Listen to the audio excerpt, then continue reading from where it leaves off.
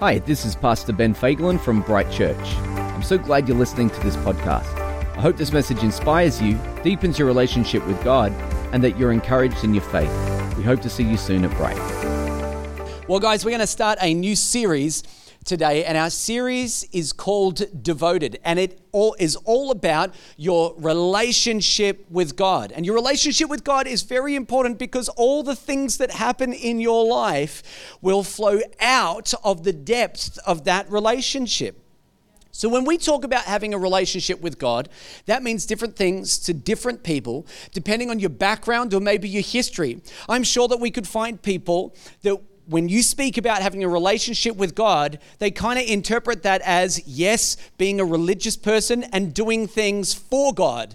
There would be many people that when you speak about, having a relationship with God, it simply means going to church, maybe standing up and sitting down and reading out of a book. Maybe for some it means reading a Bible. Now, guys, all of those things are good things, but you could do all of those things and not have a deep relationship with God. There is something beyond what we might call the religious practice and activity that you can get caught up in church, and it's about having a deep personal relationship with God. A lot of the stuff that we see at church, it's all about public display or maybe, public disciplines, so to speak. You could be going to church and attending small group and doing all of those things on the surface. But guys, even if you did all of that, it might not necessarily mean that you have a deep relationship with Him. Actually, a relationship with God is not about public disciplines, but personal devotion. It's about how you're personally devoted to God. And if you ever meet somebody that's personally devoted to God, you will see that they have a heart for all of the things that God desires. And you don't need to convince them of anything. It's not that they feel like they have to do these things. They actually want to do these things. I think it's so exciting to see what God is doing, not only at Bright Church, but in many other churches at the moment. It seems to be a very special time that we're living in right now. And I think personal devotion to God is a key to a move of the Holy Spirit, and it's the only way to sustain it. Because there could be a move of the Spirit, but if our hearts disconnect, the moment God's people stop praying and stop hungering for these things is the moment that we start to see things begin to dry up. And as God's people, we don't want to see that. Amen? We don't want to see that. We want to see things continue to be sustained. And that's why we're doing a series called Devoted. So I want to start with a scripture. It's out of Jonah chapter 1. And I'm only going to read to verse 3. And it says, "Now the word of the Lord came to Jonah." Jonah is a prophet in Israel. And it says, "The word of the Lord came to Jonah, the son of Amittai, saying, Arise, go to Nineveh." Nineveh is filled with horrible people. No, really, guys, horrible people.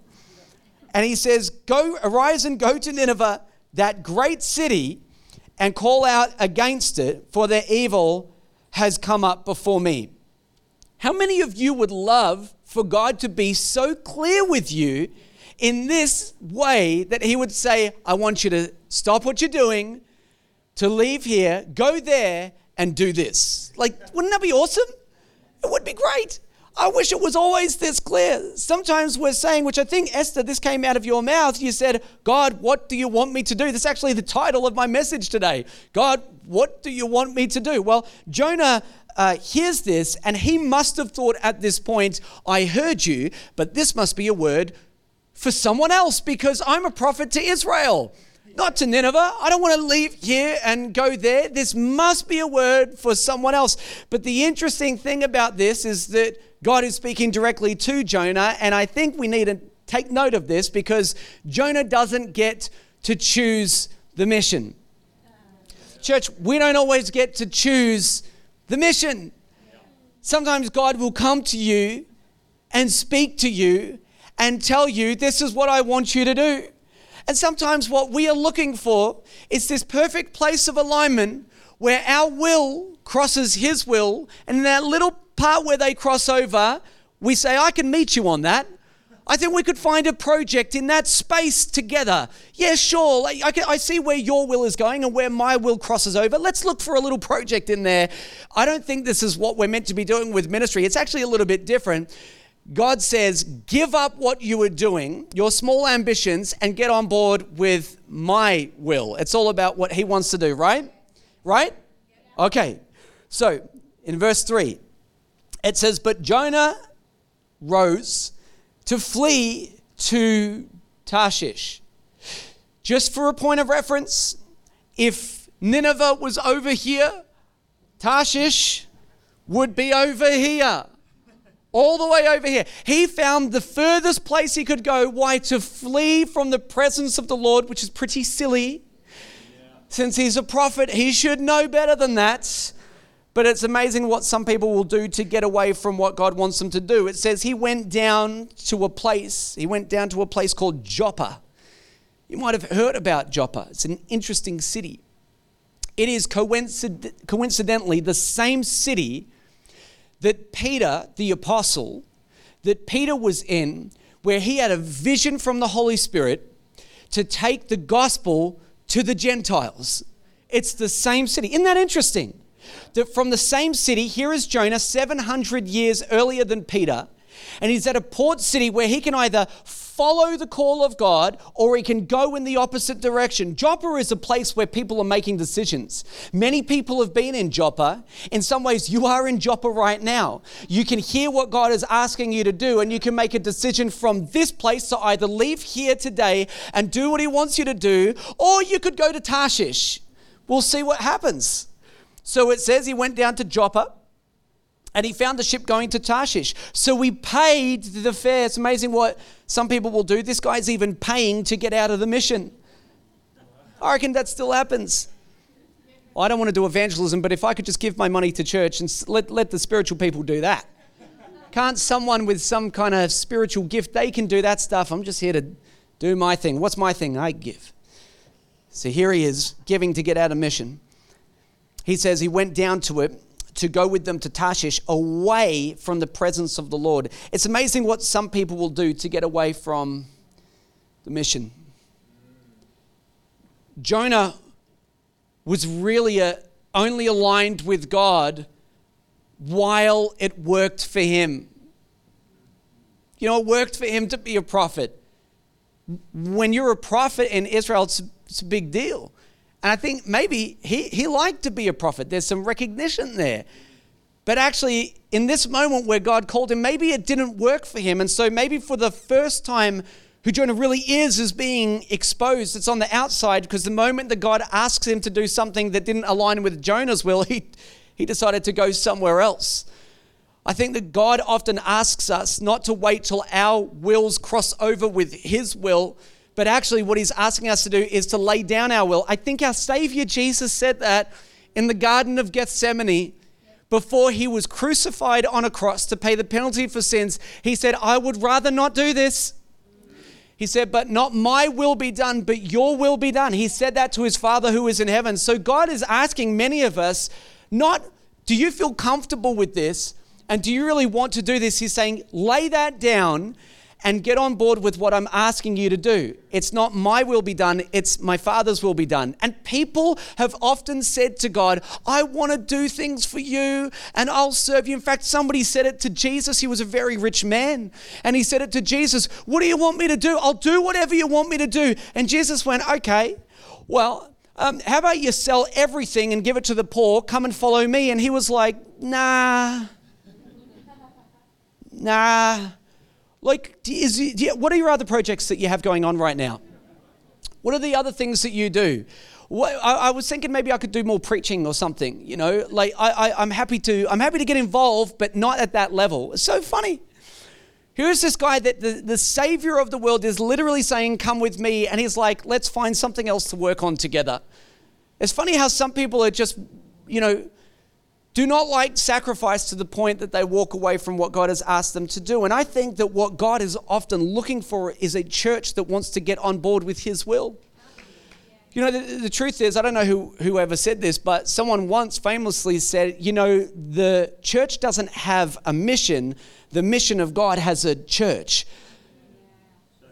God has a mission for planet Earth, and he is using the church to outwork that. And when we get his heart for the overarching emphasis, and you look at the New Testament, and there is this overarching emphasis of bringing the kingdom of God into the lives of people, reaching the lost, helping them to know who Jesus is, that there is this big overarching idea. So they plant churches to facilitate this kind of ministry. And when we get that, I think we realize that, you know what, it's not about all of us doing our individual missions. And sure, maybe we have that, but the church has an overarching mission, and it's his will that we would reach people that are far from him. You know, when a person gives their life to Jesus, it does sound like a very good idea. It does. God will forgive you of all of your sins. So day one is very good. And what does it cost you? Nothing, right? Costs him everything. Jesus gave his life for it, but it costs you nothing. So salvation is free. But everything after that will cost you. I mean, if you decide to make a decision to follow Jesus, following him will cost you, well, everything. I have to talk about the resources that you have, finite resources. You have time, talent, and treasure. And these are things that by God's grace, you live in this age, at this time, in this country, like if God is either sovereign or he's not. And so you have this resource. And because of who God is, he gives you the ability to use that resource how you seem fit. But if God was here right now and speaking directly to us, I think he would say something that we already all know, which is that we should use those three things, those finite resources, to build something that's eternal. That we should use the things that God has given to us to what? To build the kingdom of God, to advance the work of the church, to make sure that the gospel is preached, so it wouldn't just be contained to this space. And the more that we resource it with time, talent, treasure, the stuff that we have, the more the church gets on board with God's purpose and mission, the more we see that advance across the earth. You know, I think that there's a lot of things that we can give our time to. There's a lot of things that we can give our energy and our resource to. But the reason why we should give our time and our talent to these things is because in 1,000 years, that will still be making a difference. That will still be making a difference. Everything that we do with our resource here will make a difference in the light of eternity, which is why this is such an incredibly important thing that we understand. But we can often be so worried about other things in this life that we forget that that's the mission that God is calling us to. We can get caught up in all kinds of things, to be honest. I think people worry about way too much. We spend too much time worrying about things that, in all honesty, are not going to make a difference in a week. People are worried about it, but a week from now, you won't even be thinking about it. Maybe it's a year from now. Maybe it's a decade from now. But if we always give our worry to the things of this world and we don't start to be concerned with the things that are beyond it, I feel like we're going to waste our time, talent, and treasure. We're going to waste the season, the window of opportunity that we have as a church. And I look at this thing that God is asking Jonah to do, and I think, why is Jonah so worried about the wrong things? Like, here he is trying to flee and get away. I am honestly thinking, Jonah, why are you trying to get out of this? Why are you trying to get out of doing this thing? Like, let me ask you, church, right? Is it not a good thing that God has asked Jonah to go to the city and ask them to repent? Is that a good thing? Yeah. Could we agree on that together? Okay, so it's a good thing. And I'm thinking, Jonah, why are you trying to get out of a good thing? Well, maybe you have more in common with Jonah than you think. Have you ever tried to get out of something that you know you're supposed to do? Have you ever done that? There's a lot of dishonest people here right now. Something that you know you're supposed to do and you just really don't want to do it. I thought I'll lowball you today. Let's start with something that's not even spiritual, but just the tensions that you have, right? Let's say, have you ever taken a piece of rubbish out and thrown it at the bin and it just misses? And it's just landed next to it. And you know you're supposed to pick that up, right? But there's people around and you're like, it's going to be really obvious, right? Anything, I'm supposed to do it. And because you're good people, You're like, all right. And so you go over there to pick it up. So it's going to be obvious that you missed the bin. And you go to pick it up. Just as you get there, a gust of wind blows that thing just a few feet away, right?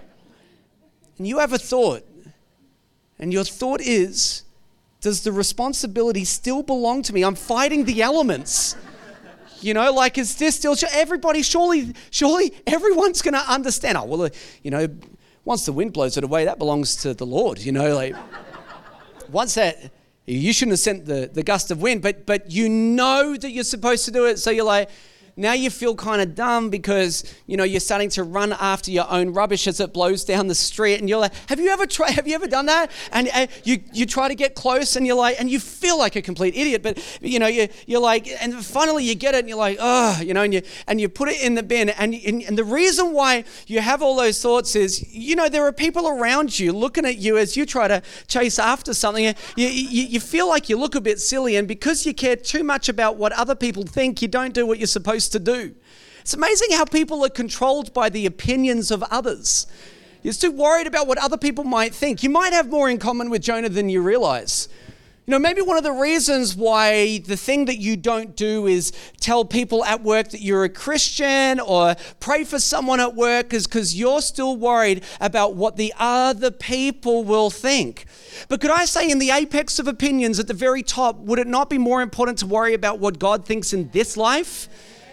I mean, you'll have eternity to think about all of these things. I mean, imagine pursuing the lower level worries first and spending your life in pursuit of the opinions of other people. And let me tell you something right now. You're never going to make everyone happy anyway, so you might as well make God happy, because him being happy with what you do on earth is probably the most important thing that you could live for. It's amazing how many people worry about what other people think. You may have more in common with Jonah than you realize. Here's Jonah, a prophet to Israel. And as I said before, if you're a prophet to Israel, you are honored and revered. When a prophet would speak, it was as if the presence of God was right there in that moment. So from a New Testament perspective, we talk about being filled with the presence of God. Back then, completely different paradigm. Back then, when a prophet spoke, it was like everyone revered them because it was as if God was right there in that moment, and they really revered that. So it's nice to be in Israel and have that kind of appreciation for your prophetic gift, okay? The people of Nineveh were not like that. The people of Nineveh did not honor and revere the prophets. They didn't really care too much about what they said. And so I told you that the people in Nineveh, they were horrible people. Maybe you just thought that I was being mean. I wasn't. Let me tell you something about the people of Nineveh. They would torture people in the most horrific ways, and they perfected the art of it. You know, the Roman cross was a vertical cross. As we know, they hung Jesus on it. They perfected that art of torture. But even before that, the people in Nineveh, they had a cross that wasn't like a vertical cross. It was leaned over, more like an X. And they would tie up people's hands and legs, and they would come along and they perfected the art of this cut, so they could cut open their bellies and they could watch their own guts spill onto the ground. And they made sure they did it so that they could see it while they were alive, so they knew that they were going to die. But not only would they be filled with fear, they had to watch all of that take place. I wasn't lying when I said they were pretty horrible people. And so here they were, and you know, doing this ministry and not ministry, like doing this torture. And You know what's funny is that no one blinked. Everyone, yeah, that's good. But no, it was torture. And so here comes God, and he says, hey, Jonah, I want you to go and stop that level of ministry. That shouldn't be happening in ministry. And no, I want you to go and speak to these people, because he says their evil has come up before me. And here is Jonah's first opportunity to really be obedient. It worked for Jonah being a prophet in Israel, but now God wants to send him to Nineveh. And I don't think it's really obedience when the only things that we say yes to when it comes to God are all the things that align with our will. It's not really obedience. That's how you can actually be a disobedient person, but it's not until God asks you to do something that you really don't want to do that thing is exposed. Because for a lot of people, they are looking for alignment. Yes, God, I'm willing to say yes, provided it works on my time, my schedule. And there are a few projects that maybe we can work together on when this time is right for me, but that's not what God asks his people to do. Actually, what he asks us to do is lay down our lives. And you see this, you even see this kind of mentality and thinking creeping into the church today. I'll give you an example. Definitely not in this church. But I have been in services and seen services online and so forth where people will say, hey, you can't outgive God. And when you give to him, he will give you more back. I'm talking about giving financially. So they say, well, give to God and you'll get more back. And what are they trying to do? They're trying to leverage God in that moment.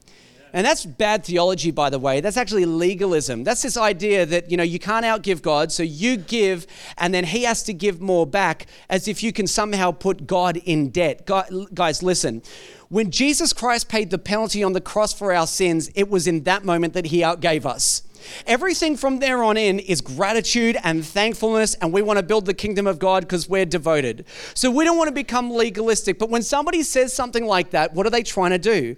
They're trying to get people to give. Why? Because their real motivation is, I want to be more wealthy. And that's not about sacrifice, that's about wanting more back. And you can see how it starts to get tricky. I've been in conferences, I'm not even kidding, I've been in conferences where I've seen somebody come out to take up the offering at the church or at the conference or whatever it is, and they start to speak, and I start to think, this must be the main speaker. This has been going for 10 minutes. Why are we still talking about this? And I have honestly been caught off guard, and I thought, they've introduced the wrong guy, right? But it was like a 15-minute giving message. The main preacher was still coming. And you know what I think, honestly, when I see that kind of a thing? It's like, I think it's okay if you're going to share a message on giving financially, that's important too. You know why? Because Jesus spoke a lot about money, and our relationship to it defines who our God is. So I'm not saying that we shouldn't speak about those things, but I am saying that if every giving message is 15 minutes long and leveraging everything that you can to I'm saying you don't have to do that with people that are devoted. Like when I hear that kind of a thing, you know what I honestly think? And this is just me personally. I think there's no need to do all that. There's no need. Don't dangle the carrot, bro. Just tell me that when I give, it's going to advance the work of the church. It'll build the kingdom of God. People will get saved, and I'm in. Seriously, I'm in. Like, I don't know about you. 4 people clapped about giving. Right, great, right? Seriously, I don't need to be, pumped up to do that. I want to give. Why? Because I care about what God is doing on planet Earth. People that have the heart of God are devoted to what he wants them to do. I'm telling you right now, guys, it's a heart thing. And if you get the heart thing right, everything else will flow in your life. It's not about have to, it's about, man, I really want to do this. So I look at this story about Jonah, who tries to get out of the giving of his time and even his God-given talent, the grace that's on his life. He tries to get out of it by going to Tarshish. And I realized that, we can easily do this now. You don't need to go to Tarshish to get out of the mission. Listen, you could be going to church every week and getting out of the mission because you kind of got to opt in for that one. You could be going to church every week and not doing anything on mission, but you're just around spiritual people and around a spiritual environment, and it feels nice, When I talk about the mission, well, which mission? The Great Commission. It's the thing that God asked all of us to do, to share the gospel with people that don't know who he is, right? Yeah. And every single one of us, if you're a follower of Jesus, you're meant to do this. And I've realized that the more opportunities you look for, the more opportunities present themselves. And so wherever you are, if you're always thinking, God, how can you use me in this moment to advance your kingdom, you'll be surprised what you see. So like even yesterday, I'm at a basketball game watching my son play basketball, and I was on the scorer's bench. I sat next to a lady and she's watching her son. So you know what? Captive audience. She can't really go anywhere. So we're starting to talk, who's your son? Where do they go to school? I said, I used to go to that school. And we're beginning a conversation about school. And she says, So were you a good student? And that's all I needed, by the way, for everything else to unfold. I said, no, I wasn't really a good student because I felt like I had no vision for my life, no purpose, no sense of direction. I didn't really take advantage of all the things in school, you know. And she went,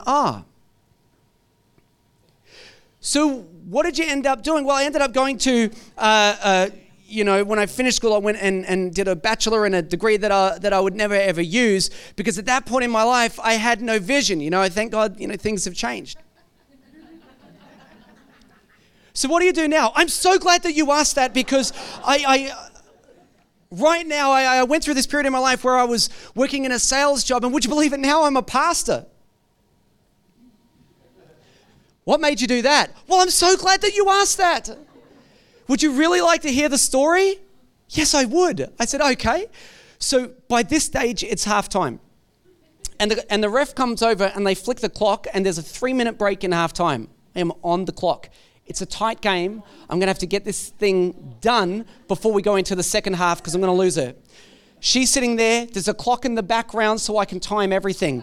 2.5 minutes later, I have shared my story and what God did in my life. Seriously, 2.5 minutes, to the point that she goes, oh my gosh, I've got goosebumps just listening to that story. I'm like, oh man, God is real. And I started sharing about that. She said, my kids, they go to the school that you used to go to, and they think they think that stuff is pretty boring. I said, yeah. I said, look, when I went there, I thought it was boring too. I literally said, I think it's a sin to bore people with a message this good. But at the end of it all, I said, hey, listen, if you don't have a church, you should tell your kids to come to our church, because we've got loads of youth and they love it, right? And she's like, I just might do that. And here I am, I'm scoring on the bench. I'm watching everything happen, because listen, if you've ever done this job, I'm doing the buttons. I'm putting the score up. Everyone is on top of what you're doing. They are judging you with their judgy eyes. Start the clock. And I know what I'm doing. So, but if you've done it, you know. When you know, you know. So anyway, this is this. But what am I saying? I'm saying you look for opportunity. It's amazing what you'll find. A conversation about, how did you go at school? And I'm able to share the gospel. And that's not a unique thing to me. I think that whenever we're looking for opportunities, we find them. And I think it's incumbent on us as people that are followers of Jesus to do that. And I want to tell you why, because Mark chapter 16, verse 15 to 16 says this. Jesus, speaking to his disciples, said, go into all the world and proclaim the gospel to the whole of creation.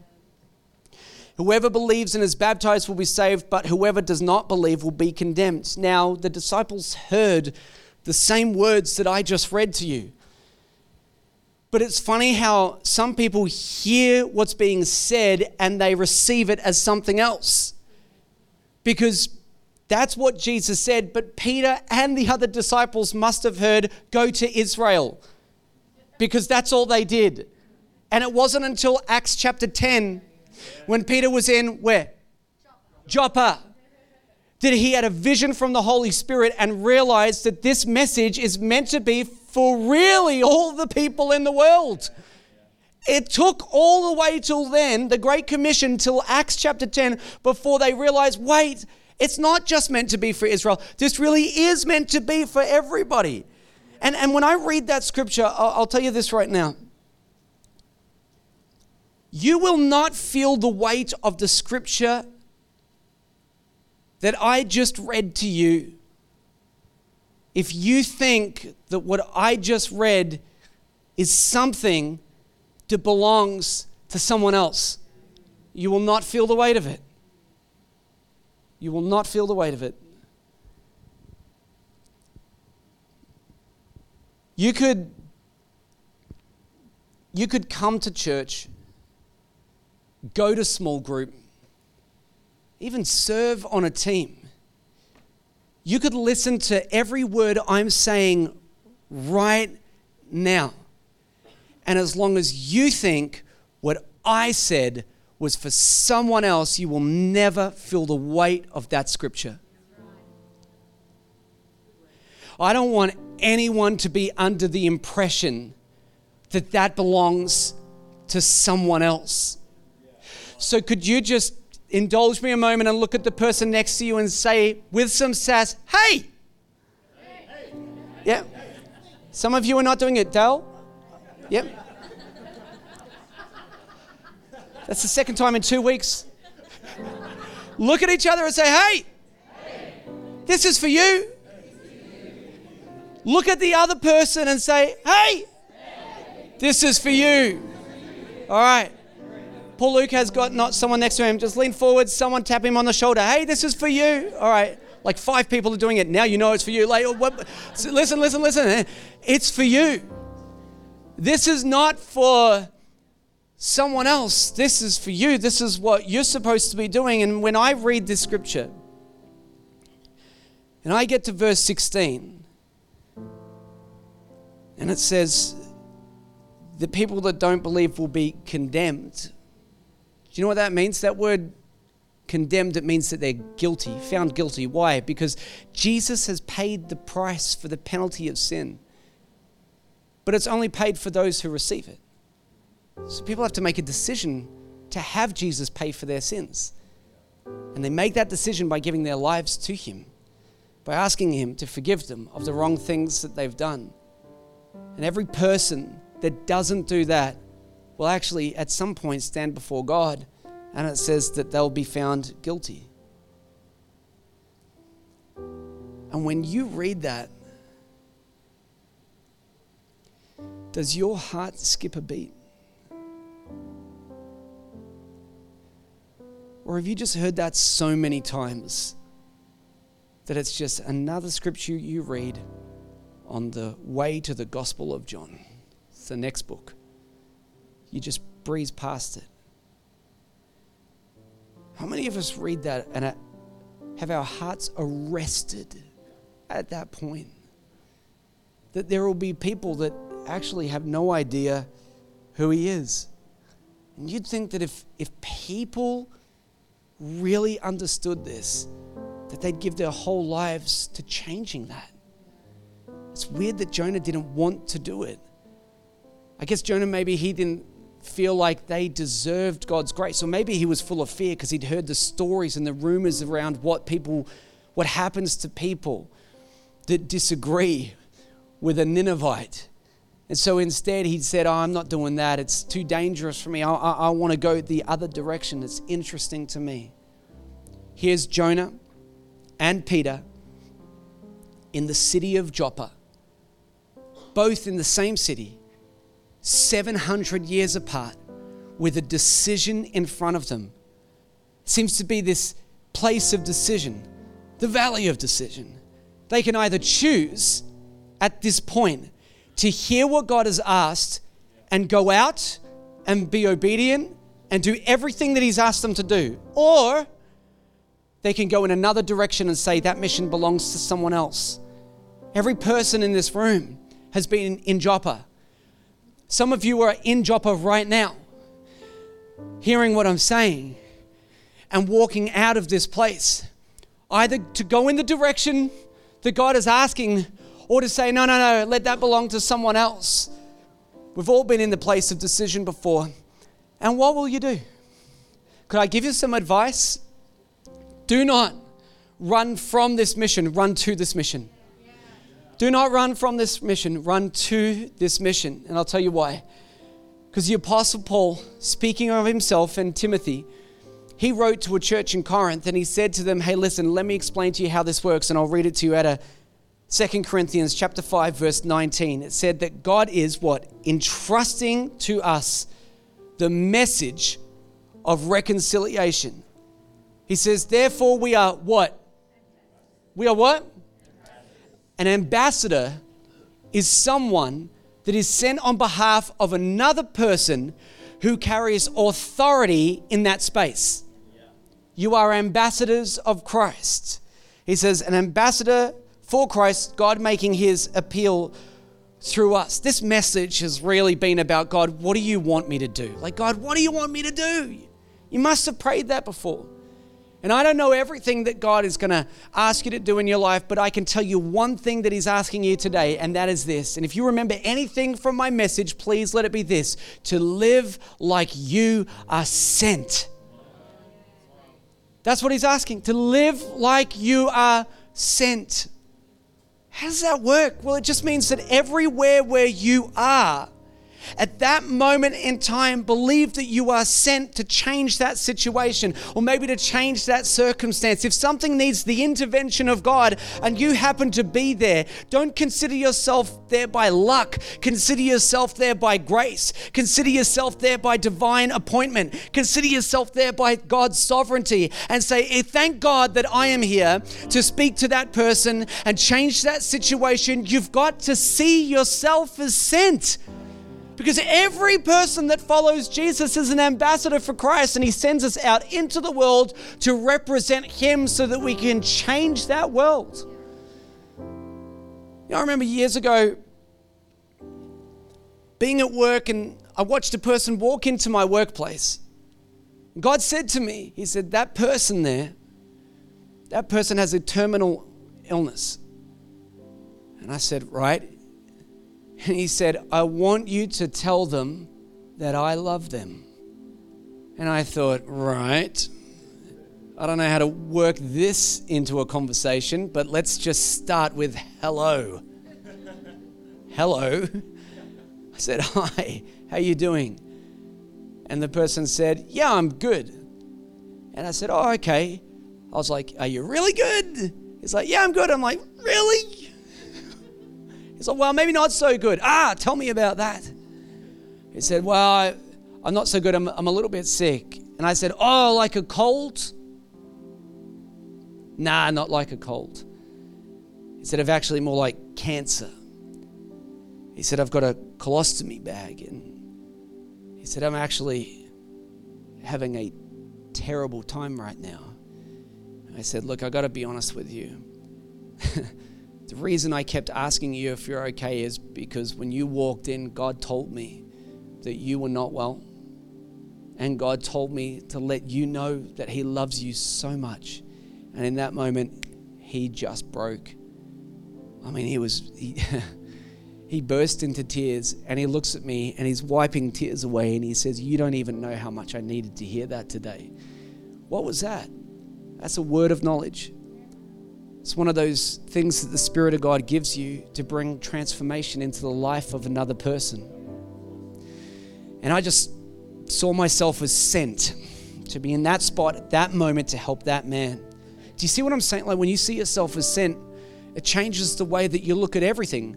Things aren't chance anymore. You realize that God is sovereign, and you realize that you're there to help in some way. I have a number of stories where I share the gospel with different people, but there's one that always gets me. And I remember many years ago, I had this lady, and I used to work in a liquor store at this time. And so she was a regular customer, like every day coming in and buying a cask of wine. Can you imagine how inappropriate it would be for me in that job to ask somebody if they were drinking too much? It wasn't in our business plan, you know. But it was at the point where I thought, I got to ask this person if they're okay. And when I saw her, I felt God's love for her. And so I said, hey, this is really unprofessional. But I said, oh, you're in here every day. You seem like a beautiful person. And I just wanted to ask if everything is okay, because obviously you buy this cask like every day. I just want to make sure that you're all right. And she said, well, actually, she said, I have a sleeping issue, and the only way that I can get to sleep is to drink. So I drink until I can fall asleep. It's the only thing that gets me there. I said, oh, I'm very sorry to hear that. And I started trying to build a relationship with this person. And I remember one particular day I was working on the register, and I saw this person walk past my store. She didn't actually come into the store that day. She just walked past the store. And I remember in that moment being struck by how much God loves her, and seeing her walk away in that moment. I literally said, it was so weird, but I called out one of the people. I said, you need to take over this register. I'll be back in a minute. And I remember running outside the door. I said, hey, and I called out to her, and she stopped and she turned around. And I said, hey, I just want to ask, how you going? How's your life? And I remember that she stopped, and she looked at me, And she had tears in her eyes. And she asked me, and she said, why do you always ask me these questions? She said, why are you so kind to me? Why are you even taking an interest, in my life?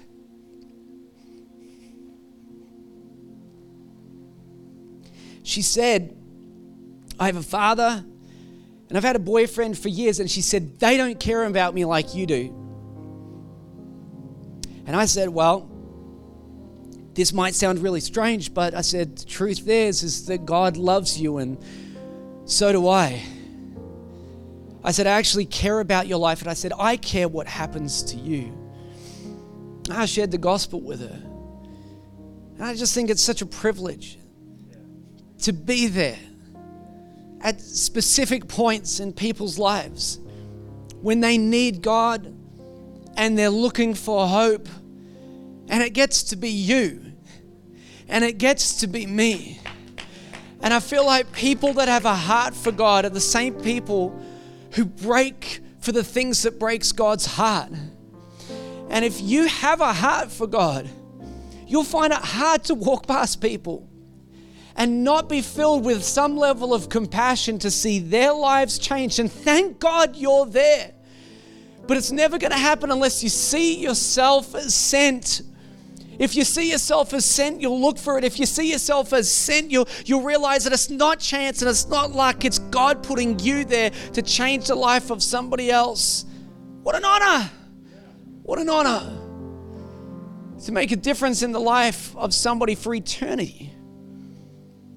What I would love to do today is to pray for every single person who now, maybe before this, but now, you say, I do. I see myself as sent. Can you stand to your feet? Hey, thanks for listening to the Bright Weekly podcast. We hope you're encouraged today, and we'd love to see you at one of our services. So to connect further with us, head over to brightchurch.com.